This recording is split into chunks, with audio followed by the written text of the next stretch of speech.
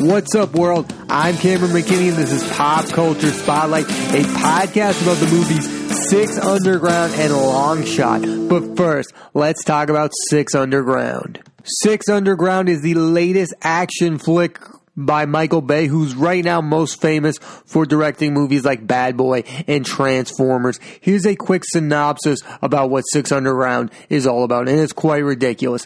A billionaire realizes he can't make an impact on the world with just his wealth, so he decides to fake his own death and recruits 5 other specialists to join him to take down criminals and terrorists as a vigilante group known as Ghost. Despite that ridiculous premise, I actually enjoyed this movie a lot. And there's one main reason I enjoyed this movie. Ryan Reynolds. I think he's one of the best movie stars we have going. The only reason this movie works and is enjoyable is because of Reynolds. It's fascinating that an actor is joined to the hip by 2 writers, Paul Wernick and Rhett Reese. You might be asking yourself, who are these 2 people? Well, they're most famous for writing the Zombieland movies, but then they wrote Deadpool. And since Deadpool, Ryan Reynolds has been in countless movies written by these 2 men. He was in Deadpool 2. He's in Six Underground. He's going to be in another adaptation of the game Clue, written by Paul Wernick and Rhett Reese. Ryan Reynolds loves being comedic, and these 2 writers know what Ryan Reynolds wants to say and how he wants to say it. They have mastered the tone of Ryan Reynolds. He can do any type of role if it's comedic. He has become the funniest man on planet Earth. And in this movie, he's a billionaire who's cold at times, but he keeps the funny lines going. That's what these 2 writers are to Ryan Reynolds. They know his tone. Even when he's playing the most serious characters like this billionaire who's trying to save planet Earth, they still give him the funny lines to work with. I mean, we've seen actors like Leonardo DiCaprio become obsessed with working with directors like Martin Scorsese or Adam Driver with Noah Baumbach. No, Ryan Reynolds is like, I am only going to be in movies written by Paul Wernick and Rhett Reese, and that is something completely and tonally different than what those other actors are doing. It is also clear that Ryan Reynolds does not care about critical acclaim or being an Oscar-nominated actor. He is here to be the big franchise guy. He wants to be beloved by all, and I think that's a worthy thing to go after, because I think he's one of the last great movie stars. Ryan Reynolds in a movie gets people to watch that movie. Just look at his 2 blockbuster films this year, Pokemon Detective Pikachu and Six Underground. Plot-wise, they're not great, but he moves the movie forward. He is why these movies are working. I think he believes in himself. He has a belief in himself. I think Ben Affleck also had this belief in himself. He can make not so great movies and elevate them, and I think that's what Ryan Reynolds is doing right now. He's elevating Six Underground, he's elevating Pokemon Detective Pikachu, and he is making them endlessly entertaining movies. These are not great movies, but they are entertaining, and that's because of one thing, Ryan Reynolds. The main reason why I think Ryan Reynolds has gone down this path is because of Green Lantern. He was going to be the boring movie star who was in movies, he was in rom-coms, he was in superhero movies, and then Green Lantern came and went, and it was destroyed by critics, and it was uninteresting.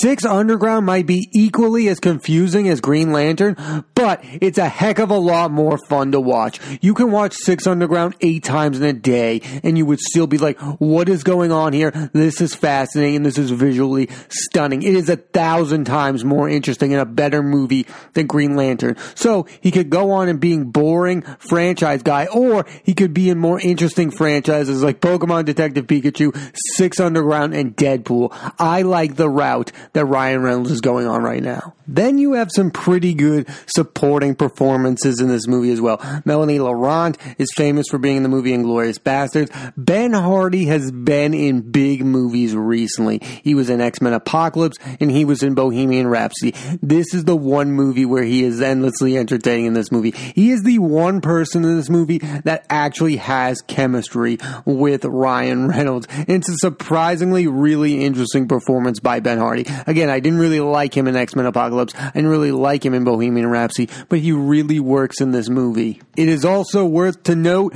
that Dave Franco, yes, movie star Dave Franco, has a small role in this movie as a getaway driver, and the car chase opening scene of this movie is epic, and it shows what the movie is going to be: non-stop and over-the-top action. If you like that opening scene, you're going to like the rest of the movie. If you think you're like, oh, this doesn't have enough plot for me, you're not going to like this movie at all. Now I have to discuss Michael Bay. I like Michael Bay movies. I like Armageddon. I like Bad Boys. I like Transformers, the first one. Michael Bay, say what you will about Michael Bay. He can't create a good plot, but he is a visual master in the same realm as Zack Snyder. Like, these two people know what action should look like. They just don't know how to get to those action points and making a plot that is bearable at times. There are times in Six Underground where you have no idea what any character's motives are in this moment, but you're like, this is visually stunning. I'm just here for this wild and crazy ride. The same with like Zack Snyder's Batman vs. Superman, Dawn of Justice, or Justice League. You're like, yes, these movies are bad, but visually they are stunning. And Six Underground is not just even stunning. It's a fun, crazy ride. It's way more fun than Justice League. It's way more fun than Batman vs. Superman, Dawn of Justice. This is Michael Bay back to being fun. Like, the last few Transformers movies were dull and dreadful. This is a fun ride with movie stars Ryan Reynolds, Dave Franco, Ben Hardy, Melanie Laurent. Six Underground is a lot of things. Being not fun is not one of them. It is enjoyable. Whether or not it has a good enough plot that you'll understand what happened is besides the point. It is a fun, exciting joyride. It is exactly the type of movie I want Michael Bay to make, because only Michael Bay could make this kind of movie. The last thing I'll say about Six Underground, unlike the other recent Netflix films like The Irishman or Marriage Story, this isn't an awards movie that makes you think. It's non-stop action with a confusing plot that you can't follow. So you don't have to think while you're watching, which is enjoyable, and you can just enjoy the spectacle that is Six Underground and be done with it. There doesn't have to be a long week where we argue about Six Underground. Like, there's not going to be a fanboy argument online about Six Underground. I like the movie Six Underground, and I think most people should like the movie Six Underground. It doesn't have to be a deep think type of movie. It's in that same realm of like Triple Frontier that I saw earlier this year. It's a fun, exciting ride of a movie. You don't have to think about it. It has Michael Bay at his top game. It has Ryan Reynolds doing things you've never seen Ryan Reynolds do. There's not a lot I don't like about Six Underground. I thoroughly enjoyed it, and I think you would too. I highly recommend sitting just one time to watch Six Underground. And if you don't like that type of thing, I can understand that, but visually it is a stunning movie. Six Underground, definitely check it out. Now let's switch gears and talk about the movie Long Shot, the comedy starring Charlize Theron and Seth Rogen. Here's a quick synopsis. Fred Flarsky, a political journalist, is hired as a speechwriter for his former babysitter, Charlotte Field, the U.S. Secretary of State, who is running for president. They start a relationship and things become complicated. I think I like this movie a lot more than I thought I was going to like this movie. Like, this is way more rewatchable than I thought it was going to be. Like, I haven't loved the last few Seth Rogen movies. The last one I loved was This Is the End. I didn't love The Internship. I haven't seen a lot of the recent stuff. I didn't love Sausage Party. The last Seth Rogen movie I really felt Seth Rogen was the man in was This Is the End. But I really enjoyed Long Shot. I think there's a lot here to like, and I think it begins with Charlize Theron, who gives a terrific performance. I think she carried the movie. She's very believable as a politician. She is hilarious. The movie doesn't work without her. And something I couldn't enjoy more about this movie that wasn't a plot was she is not somebody who is so obsessed with her work that she was not willing to be in a relationship. I don't think she's the Drew Barrymore character in Fever Pitch. Like, workaholic, can't start a relationship. That has become a tired act for me. And I thought this was going to be that kind of movie, and I thought we were going down that kind of path. But it wasn't that at all. She wasn't so into her job that she couldn't start a relationship with Seth Rogen's character.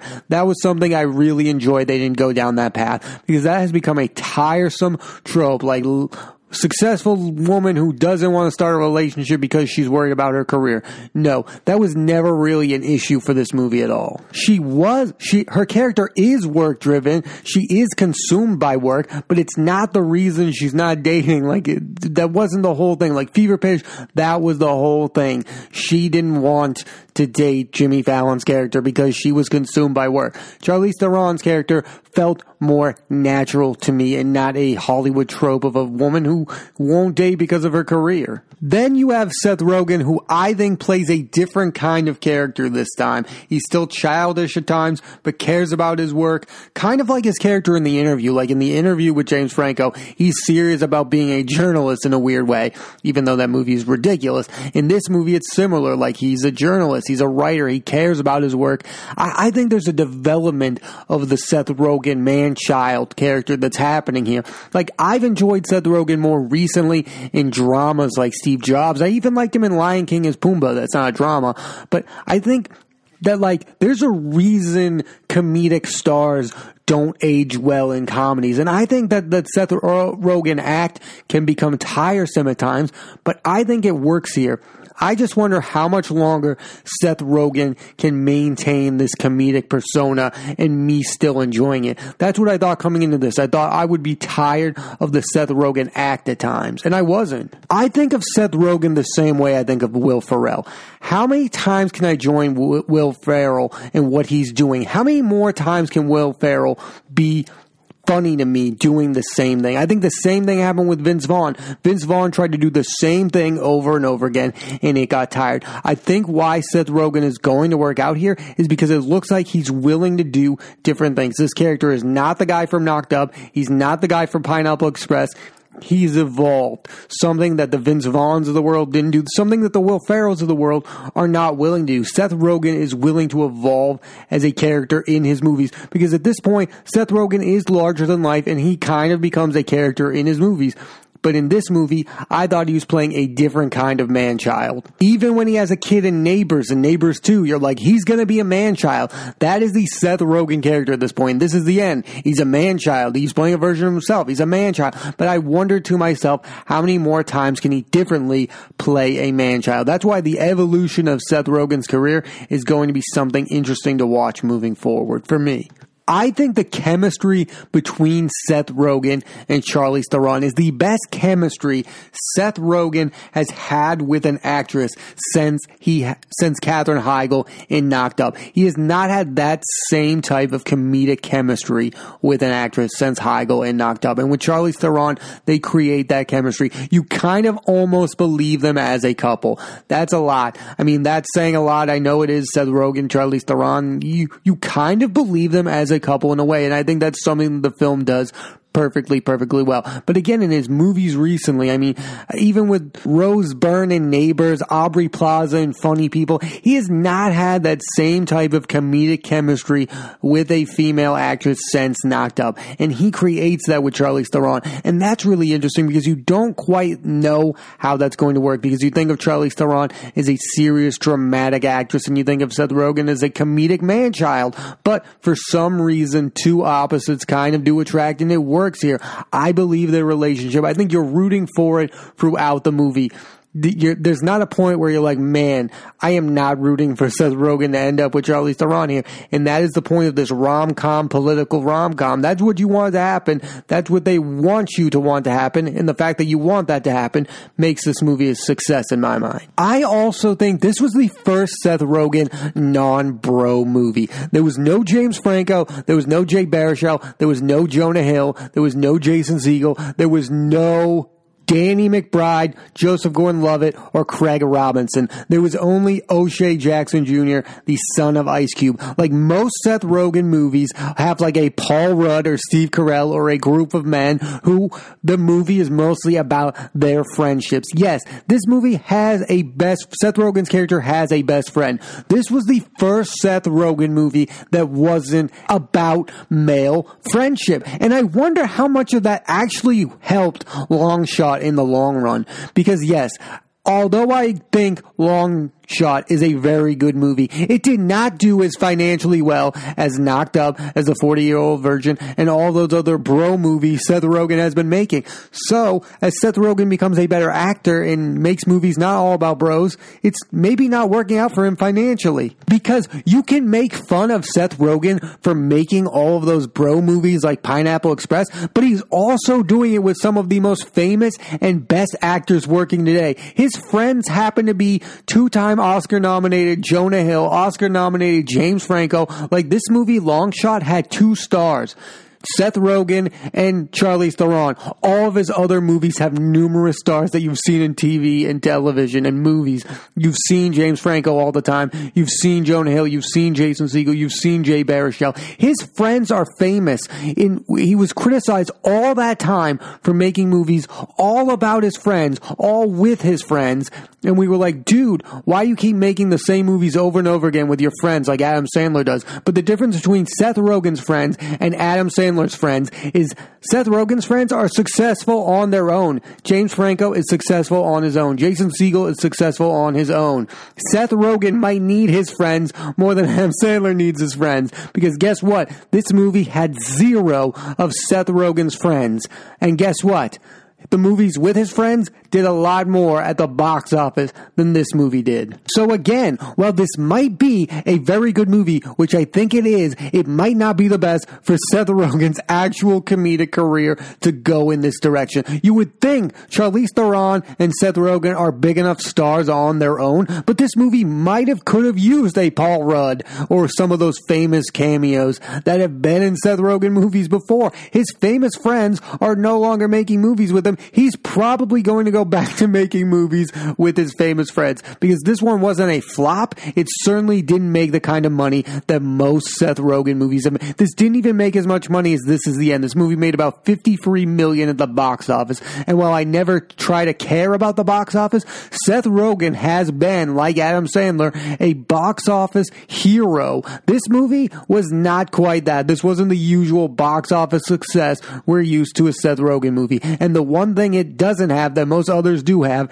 is his group of famous friends. And I really do like Long Shot. I'm not saying it would have been better with his famous friends, but I am saying it would have made a ton more money if they were in it. I want to talk about the director of Long Shot, Jonathan Levine. I feel like not enough people know this guy. He directed the Nicholas Hoult movie Warm Bodies about zombies, which is brilliant. He directed the best Seth Rogen movie to date with Joseph Gordon-Levitt, 50-50. If you have not seen 50-50, I cannot recommend it anymore. It is my favorite Seth Rogen movie. It is my favorite Joseph Gordon-Levitt performance. 50-50 is Seth Rogen's masterpiece of a movie, and Jonathan Levine is a big reason for that. He also directed the Seth Rogen Christmas movie The Night Before. Jonathan Levine gets Seth Rogen to play different kinds of characters. I think of all the famous directors that have worked with Seth Rogen, the Judd Apatows, David Gordon Greens, the one who knows how to get the best out of Seth Rogen is Jonathan Levine, because each of those 3 movies, there's a distinctive difference to a character that Seth Rogen is playing. Like that man-child character in The Night Before, he's dealing with having a kid for the first time. He's a different kind of Seth Rogen character. He's having one crazy last wild night, and you get the sense that he hasn't been having wild nights like every day like some of those other characters. In the movie 50-50, he's the same usual silly self, but he really cares about his best friend, and he's warm towards his friend because guess what? He's got cancer and he's being warm to that character. There's a warmness to his character in 50-50 that you don't usually see. And then in this movie in Long Shot, he's playing Fred Flarsky, the first Seth Rogen character, I think, that is addicted to career success. I mean, maybe in the interview he cared about his career, but in this movie, this is a different type of Seth Rogen character. This guy cares about his job. He is not lazy, which is, I think, something you think a lot of those other characters quite are. Like in Knocked Up and Pineapple Express, he's a lazy guy. In this movie, it's something different. And the fact that Jonathan Levine can get 3 different, unique performances from Seth Rogen is is why it's his best collaboration with the director, because I think Judd Apatow and I think David Gordon Green, they've made really good movies together with Seth Rogen, but they get the same Seth Rogen all the time, and I think Jonathan Levine gets something distinctively different here. The last thing I'll say about Long Shot, in the end, I do think it will grow in the years to come. We will be like, this is a better movie than the public gave it credit for. Like, I don't know if this will ever be in the same realm as, say, a movie like Knocked Up, but he has had some movies before. Like Funny People is drastically underrated. Like, that is one of the most underrated Seth Rogen movies, and I think Long Shot will be in that same realm of being underrated. Like, you will go, we might look back and say in 2019, Charlize Theron's performance in Long Shot is better than her performance in Bombshell as Megyn Kelly. Like, I think this movie will age quite well. But I also almost forgot to mention this. Bob Odenkirk is hilarious as the President Chambers in the movie. He is a president who was a TV star, and now he's quitting being president because he wants to be a movie star. I thought that portion of the movie was outright hilarious. Overall, I think Long Shot is a really funny comedy. It is a solid comedy, and it has some really dramatic moments that you weren't quite expecting.